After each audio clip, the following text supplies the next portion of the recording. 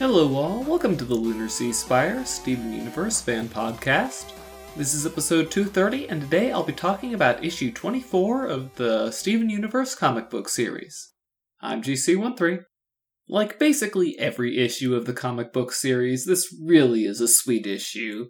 Steven starts off reading through Buddy's journal, trying to find a good gem site to take Connie to celebrate her passing a big test at school. And, Pearl comes over to help him out just in time to see Buddy's page on the Moonflower, or the Lunar Blossom, as the gems knew it as. We get a beautiful flashback sequence of early Rebellion era Pearl taking Rose to that place, and Rose makes Pearl a flower crown, and these fireflies come out. Very beautiful. Love all the nice, cool colors of the Lunar Blossom Grove. But unfortunately, when Pearl takes Steven there to show it to him, everything is completely ruined. It's all overgrown, no lunar blossoms anywhere to be found. And so, Steven gets sad, kind of does a little bit of a sad Morty face almost in one panel.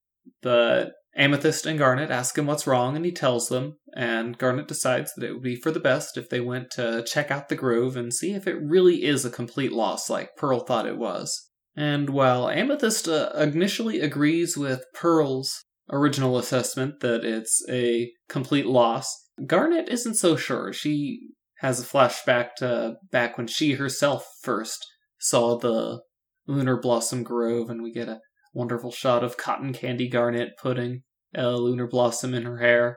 And then it's just a simple matter of investigating, seeing that the lunar blossoms, I guess being magical plants apparently, are still nice and safe underneath the invasive plants that have overgrown the site. And they begin the gentle and not so gentle cleaning of plants from the grove. It takes them an entire night, but they do manage to get the job done. But something's not quite right. There was no moonlight shining down on the grove, so Pearl uses the rocket gauntlets, and Steven and Amethyst join in to help clear out some of the canopy to let the light in, and voila! A Lunar Blossom Grove just as beautiful as the flashbacks. And so we cut forward to Steven bringing Connie in, come on, there's something I want to show you. Come on, Pearl, you should come too. And Pearl's like, oh, that's okay, you two have fun. Amethyst and Garnet encourage her, come on. And so Pearl goes along with them and is just completely floored. She does the hand over her mouth thing, like she always does. But, this one is because she's just it's so beautiful. Because she just can't believe it. I mean, as she said, but we were just here yesterday, how is this possible? And Steven says, we worked really hard and fixed up the grove. And it's just gorgeous. The little fireflies come out. Steven puts a blossom in Connie's hair. Just adorable times all around. Amethyst makes a flower crown for Pearl, and she makes one each for Amethyst and Garnet. And, they sit and watch Steven as he and Connie dance in the moonlight. It's all very cute. I mean, I don't think that there is an issue of the comic series yet that I haven't wanted to see animated, but this one would be actually particularly nice to see just because of how beautiful the environment is. I might be a little bit biased because it's, got mostly blue tones to it, and heck, when Connie goes out to see it, she's even wearing blue pants and a white and teal shirt, so she's even working in on the color scheme there. But perhaps this one should not be a full episode, if only because I don't want to see Pearl be so devastated, and also because, we don't really need to go into too much detail about how the site is fixed. So this would be a really good mini-sode, a good 3 or so minute short. Then we get to elaborate on Steven and Connie dancing. Because Pearl does the hand-to-mouth thing, I do suspect that this one is still set before Steven learned that Rose was Pink Diamond. There's absolutely no mention of Pink Diamond at all, so that's always a pretty safe guess. Although they did toss in Rose calling Pearl my Pearl, just like we saw in Rose's scabbard. And it really is such a minor thing, but it was amusing seeing Amethyst lying on top of the dryer, telling Garnet, you have to try this, it's like a massage, and she's just It's like she's riding on the jellyfish jiggler at Funland, just got her whole body up there, rattling around on top, and then Steven, woom, or woo, as the comics write it, teleports in, looking all sad like that, does his Morty face. And, Amethyst being Amethyst, when she agrees to go help, yeah, I've got nothing better to do, with a smile. She's not being mean about it. But she definitely does not believe in the grove. I guess she never saw it. Pearl and Garnet both have an attachment to this site. I mean, heck, Amethyst is still very happy to join in.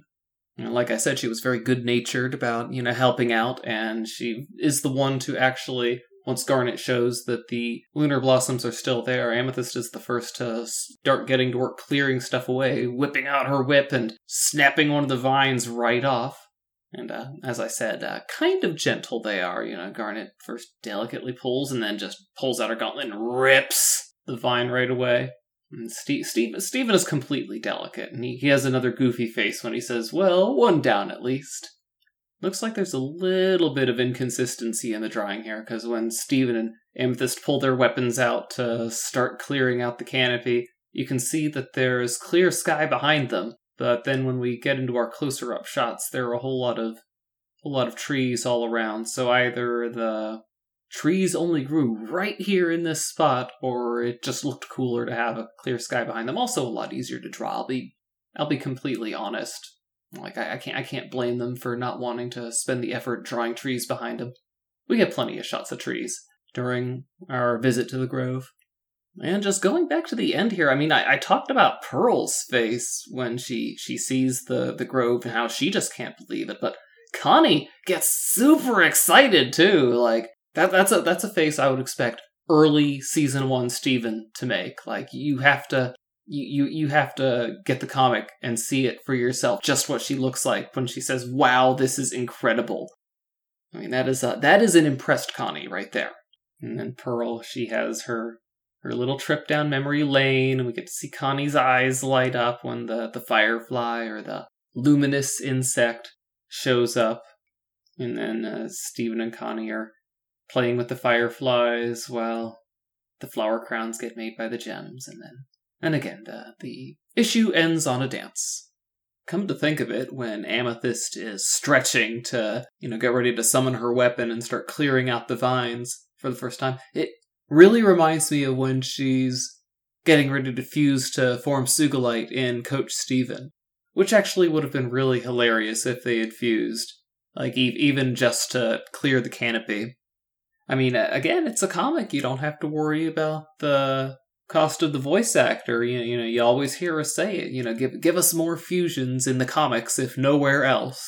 And I'm not sure protecting the Lunar Blossom Grove would have been the best use of Sugilite, so maybe Amethyst and Garnet staying just Amethyst and Garnet was a good call this time. But anyway, those are my thoughts on issue 24 of the comic book series. I hope that anyone still wondering, where could Steven Universe possibly go from here? Homeworld's not going to be an enemy anymore, so what could they possibly do? I mean, they could do an episode like this, just every time.